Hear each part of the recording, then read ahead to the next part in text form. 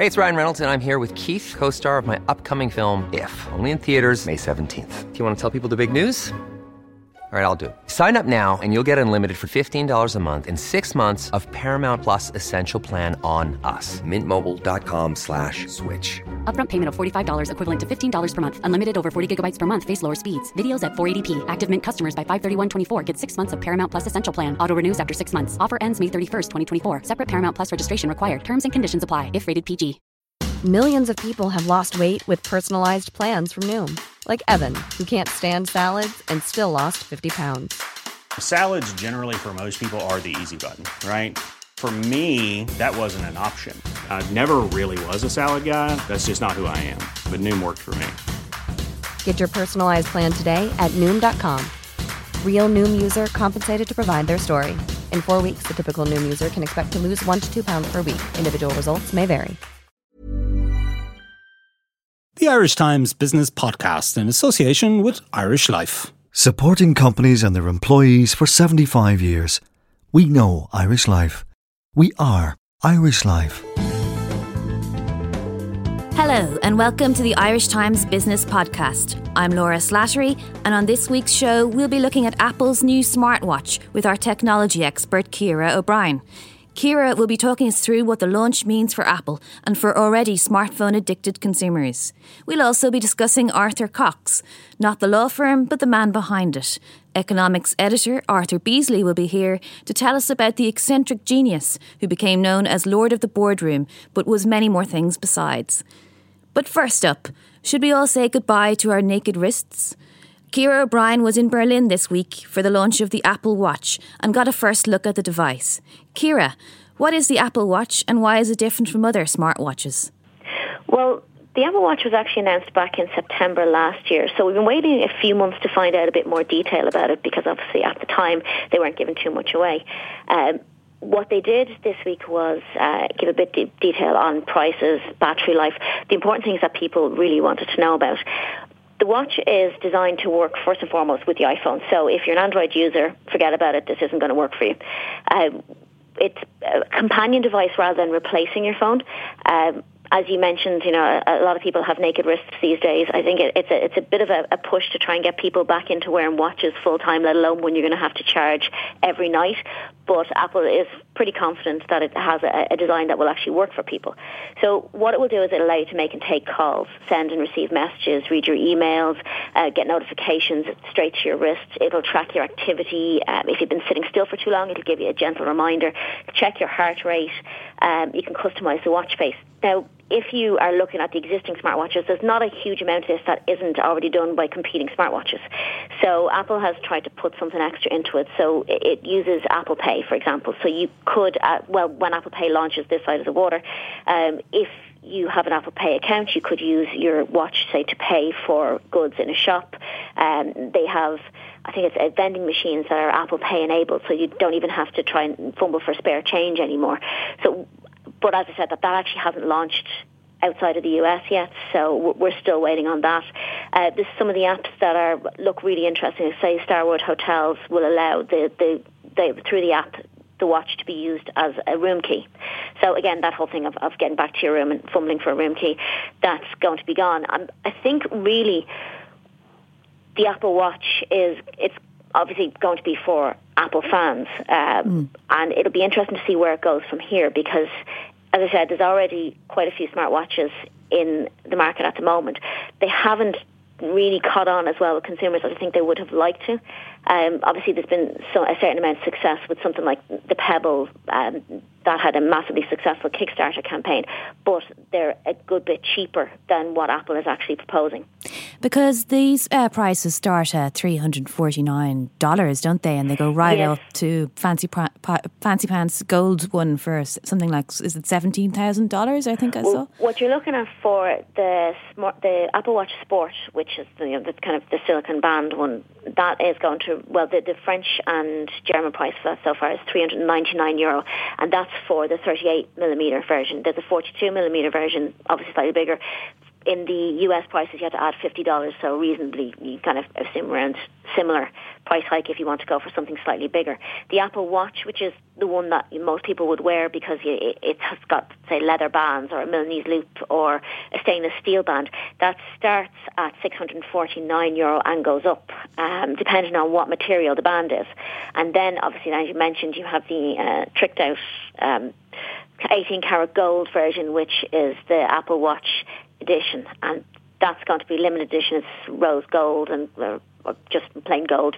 Either way, €11,000 and up. It's a lot to pay for something that essentially is probably going to be obsolete within a couple of years, because they'll bring out a new version and probably most likely a better version of it, or you would assume they would bring out a better version of it. So it is a bit of an investment, but like any of these smartwatches, I mean, they're always going to be superseded at some point. So it's not something that you buy with the intention of handing down to your child in 30 years' time.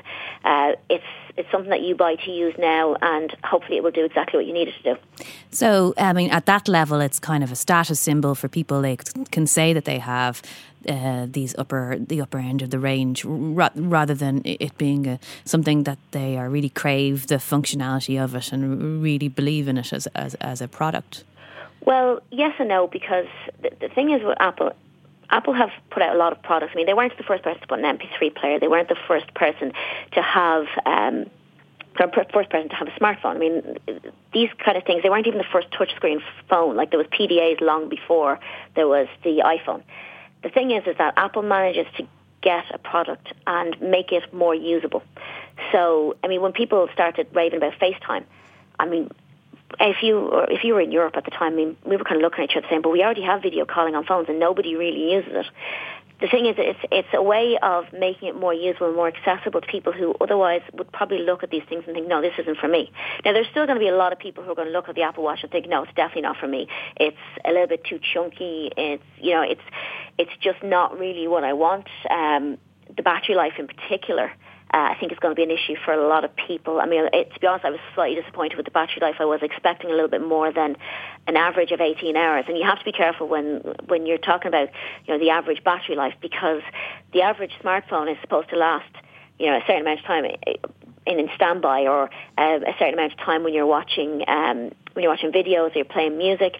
And they always give the kind of the top end, the best possible case scenario. The truth is that they rarely last what you think. And 18 hours for battery life for most people is not really going to be enough. This is going to be something you will have to charge every day. There was a few other kind of, I suppose, more detailed specs on the battery. So it's 18 hours for the average user. How many of those that are out there, that's another thing altogether. I mean, if you're the average user on your phone, you get more than a day out of your battery, but most people don't. So if you are putting calls through the watch, you'll get 3 hours out of it. If you're just using it to look at the time, which nobody's going to do, let's face it, you're talking about over 70 hours of use. So, but that's like, say, checking it 4 times an hour. That's with using it for absolutely nothing else. So obviously people are going to be using it for a mix of different things. So you might find that 18 hours actually doesn't really add up for a lot of people. So, I mean, as with the iPhone and some other devices, battery life is bound to be a source of frustration, it seems, for Apple Watch users. Can I ask you about this phrase, digital crown? Because that seems to be one of the ones that they were pushing at the launches this week. Yes, it was. It's something I've been talking about for a while. So basically on a mechanical watch, so the crown is the thing used to wind it to change the date or the time. With the Apple Watch, what they've actually done is they've made it the main kind of input for, the main way of scrolling through menus for zooming in if you're looking at photographs. It's basically going to be your main way of interacting with the watch rather than the screen, because the thinking is, well, the screen is so small, if you're trying to do pinch to zoom on a screen that size, well, it's not really going to work very well. And most Apple products that they've brought out, I mean, they have this kind of unique way of interacting with it, like, say, with the iPod was the click wheel, that kind of thing. So this is that version now for the watch. It means basically you aren't poking at it. And one thing I did notice when we got a hands-on with it was that it did pick up fingerprints quite quickly. So if you want to keep your watch looking kind of pristine, you'll be using this digital crown. It's also far easier to use than trying to tap at the tiny little icons for apps. So you can scroll through lists of songs, or you press it to return to the home screen. If you give it a long press, you get Siri. There's a bit of a learning curve with it, but once you get, say, maybe 10 minutes with it, it actually becomes pretty much natural. Okay. And tell me then about what happens when you get a notification on the watch. Well, if you get a notification, you get an email, a text message, even if you've, as I said, you've been sitting stationary for too long, you'll get what it's called a tap, and it actually does feel like somebody tapping you on the wrist. Now, the whole thing about the watch that they were pushing at the event was, it's a new way of communicating. It's their most personal product. It's, intimate ways of communicating with friends and family, and it does actually feel like, for all the world, like somebody is actually tapping you on the wrist. Now, I've used a lot of smartwatches, and it feels different. Now, it's not going to be, I don't think it's going to be something that, would be a deal breaker for people, but it's just another thing that it just works well. And it's something that it's not massively intrusive. You don't actually hear the vibration. You can just feel it. Whereas some of the smartwatches I found, you could actually hear it when it was on your wrist. And, really what you're kind of pushing away from, and possibly creating a whole new antisocial behaviour level, is people will be constantly checking watches. And if you can actually hear it, it makes it that bit more intrusive. Yeah, well, I have to say I'm a little bit unnerved by the prospect of a tiny vibration on my wrist. I mean, you were saying it's not quite a jolt, but it is noticeable. Yes, it's noticeable to you, but it's kind of a gentle tap as opposed to being tasered. It's that kind of thing. I actually have to be honest, I quite liked it. As I said, I've used quite a few smartwatches, and it didn't feel as jarring as a lot of the smartwatch notifications. So for me, it was a positive. It's not going to be a deal breaker. It's not going to be the one thing that sells the watch. I think really what will be the thing that sells the watch is if the apps are done correctly, because realistically speaking, you won't use a smartwatch for the same amount of apps that you're going to use on your smartphone. Typically, people use kind of 3 or 4 apps. It's more like music and fitness. Apple has covered the music and fitness side of things with it, but they're bringing in other things like Uber, so you'd be able to, give it your location straight from your wrist. The one thing to note about the watch, though, is that it doesn't actually include GPS. So if you want to go for a run and use your watch, while it has an accelerometer built into it, if you want to actually track your route with GPS, you'll have to bring your phone. Okay, that sounds like a lot of equipment for a run, but it is. But I suppose a lot of people are already doing that anyway. Yeah. I mean, and it does seem to have particular appeal for fitness lovers. A lot of these wearable tech gadgets are aimed at them, really, aren't they? I think so, yeah. But I think initially it's going to be the hardcore Apple fans that are going to buy this. I mean, you're talking about significant investment. If you're a fitness kind of fan, there's already cheaper gadgets available out there that are aimed solely at fitness or that do things slightly better. I mean, if you're looking for something to take running with you, there's GPS watches that you can bring with you. You don't have to bring your phone with you. If you just want to track your activity, there's bands you can pick up for €100, or there's little kind of clip-on devices like the Fitbit that you can pick up for less than that. So I think it's got to kind of be an all-rounder for people. That there has to be something more than just fitness that will attract people to this.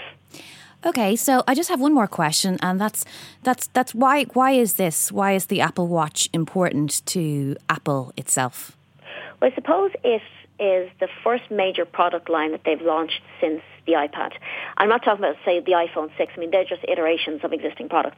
So you're looking at a whole new category that it's moving into.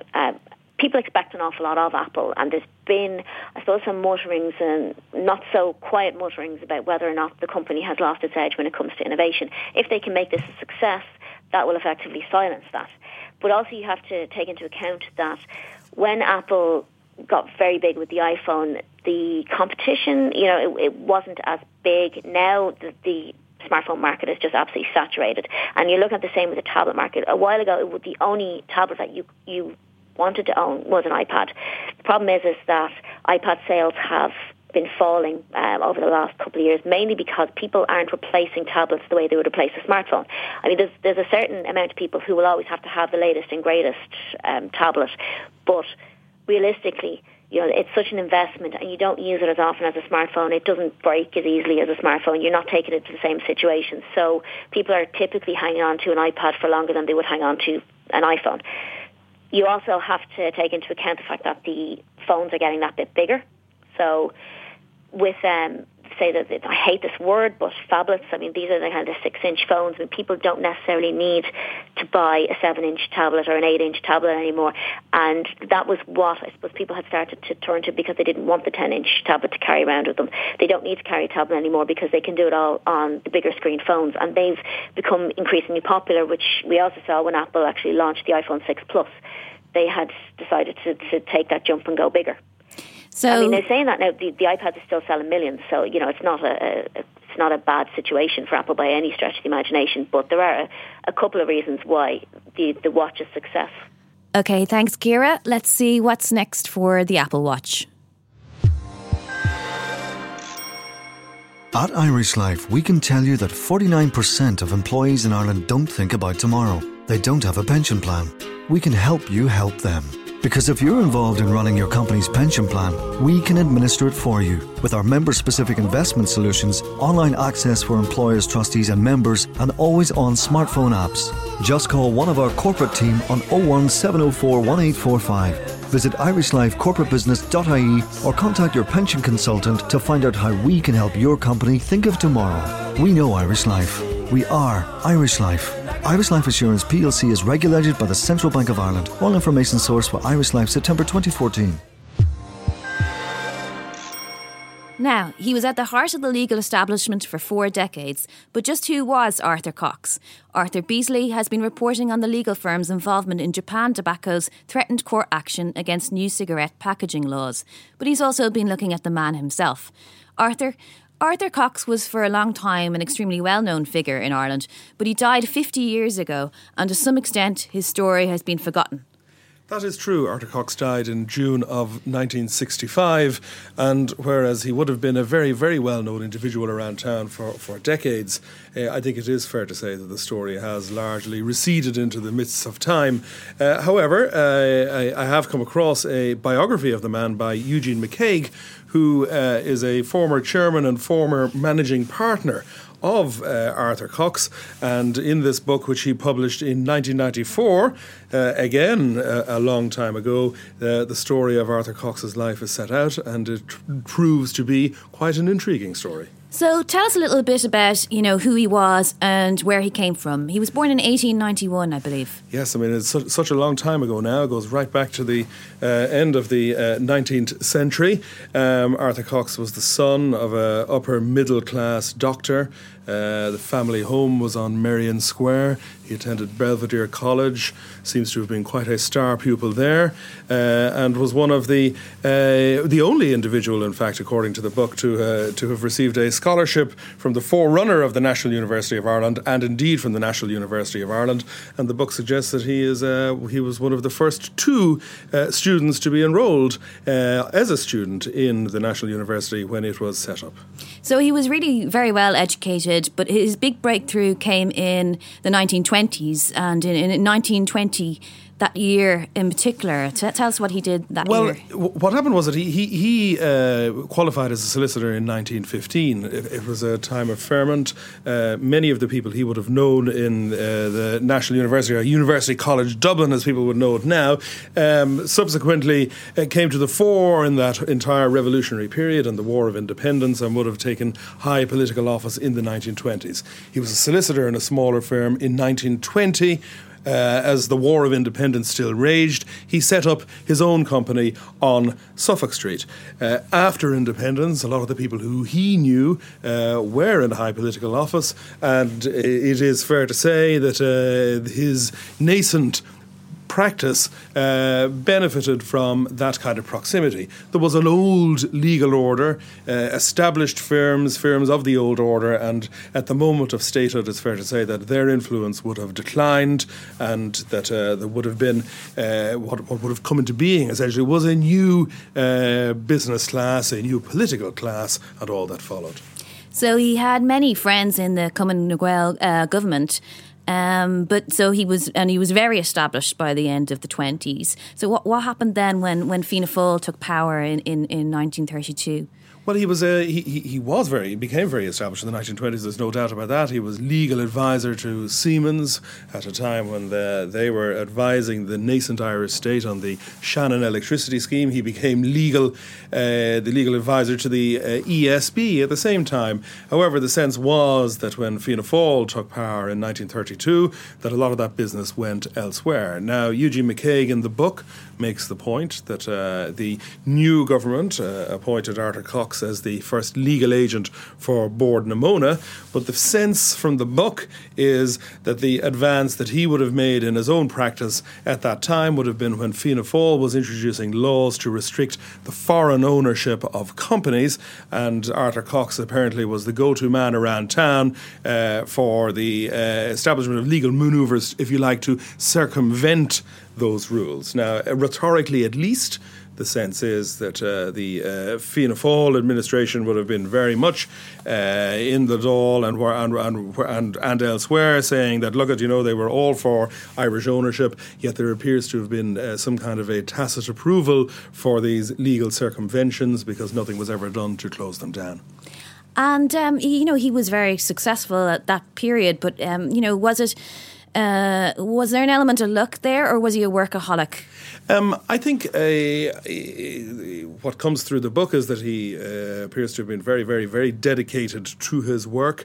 There's a sense, certainly, that this would be described in modern phraseology, if you like, as a workaholic. But at the same time, I think the sense as well is that he would not have succeeded in making the advances that he made were it not for the fact that his counsel was so trusted, and that he appears to have been quite a talented lawyer and one with great legal capacity. And while the proximity to people in power was there at the very outset, the sense is that the longevity of the career and the seniority of the man for decades would essentially flows from the capacity and the talent he was able to bring to bear. Tell us about his personal life. In 1940, Arthur Cox married Bridget O'Higgins, who was the widow of Kevin O'Higgins, a friend of Arthur Cox's, who was Minister for Justice in that first Free State government and who had been assassinated in 1927. He was Justice Minister at the time. Now, that assassination was a legacy of the Civil War. So that was how he became established in family life. But he called her Mrs. O'Higgins. The book says that at all times, even after their marriage, that he described his own wife as Mrs. O'Higgins, and it says that at the end of dinner parties, he'd be the type of person who would say that it was time that myself and Mrs. O'Higgins go to bed, even though she was Mrs. Cox. Yeah, so there seems like there's a good, some nice stories along those lines in the book. I also like the one where a client who was grateful to him had named a racehorse after him, but he didn't particularly like that. Well, what happened was that the horse would run in races, and that friends of the man himself would then telephone on the day of the race and say, gosh, you must be very tired after that very arduous race. So the sense from the book is that a request was made to change the name of the horse. Yeah, well, I suppose, it might get a little bit tired to keeping asked how tired he was after a bit of a canter.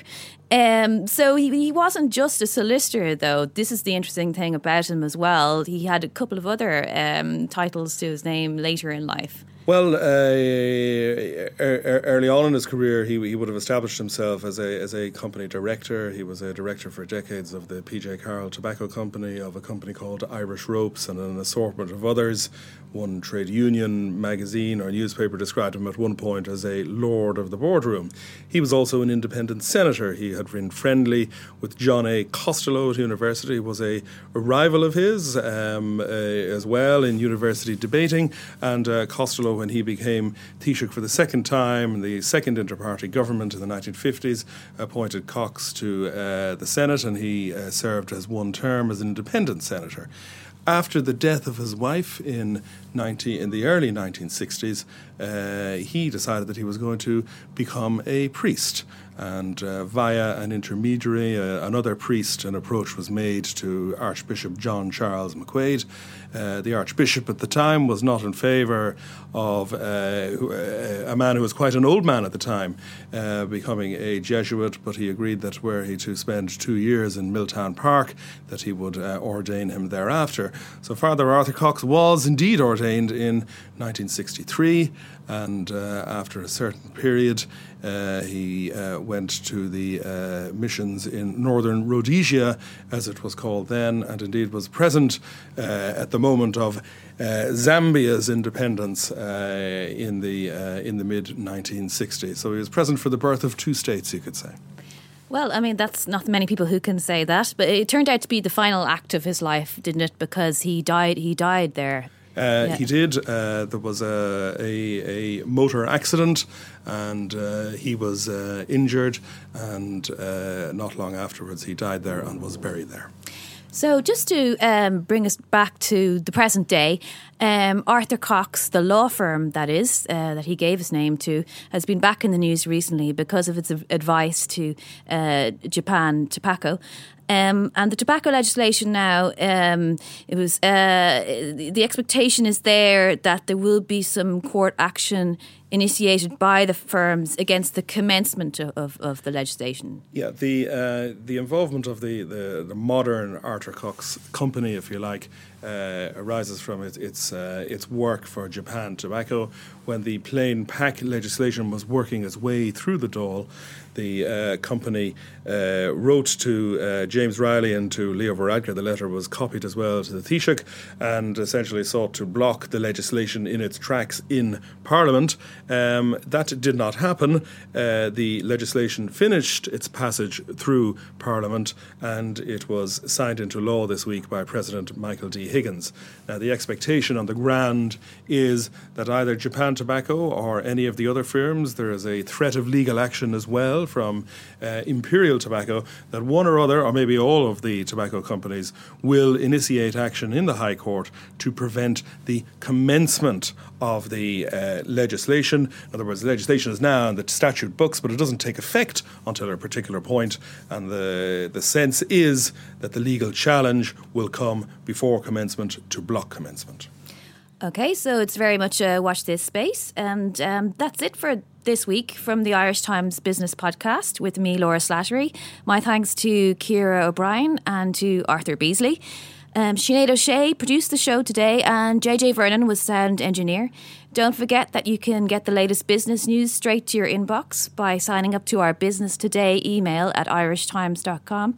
Until next time, goodbye.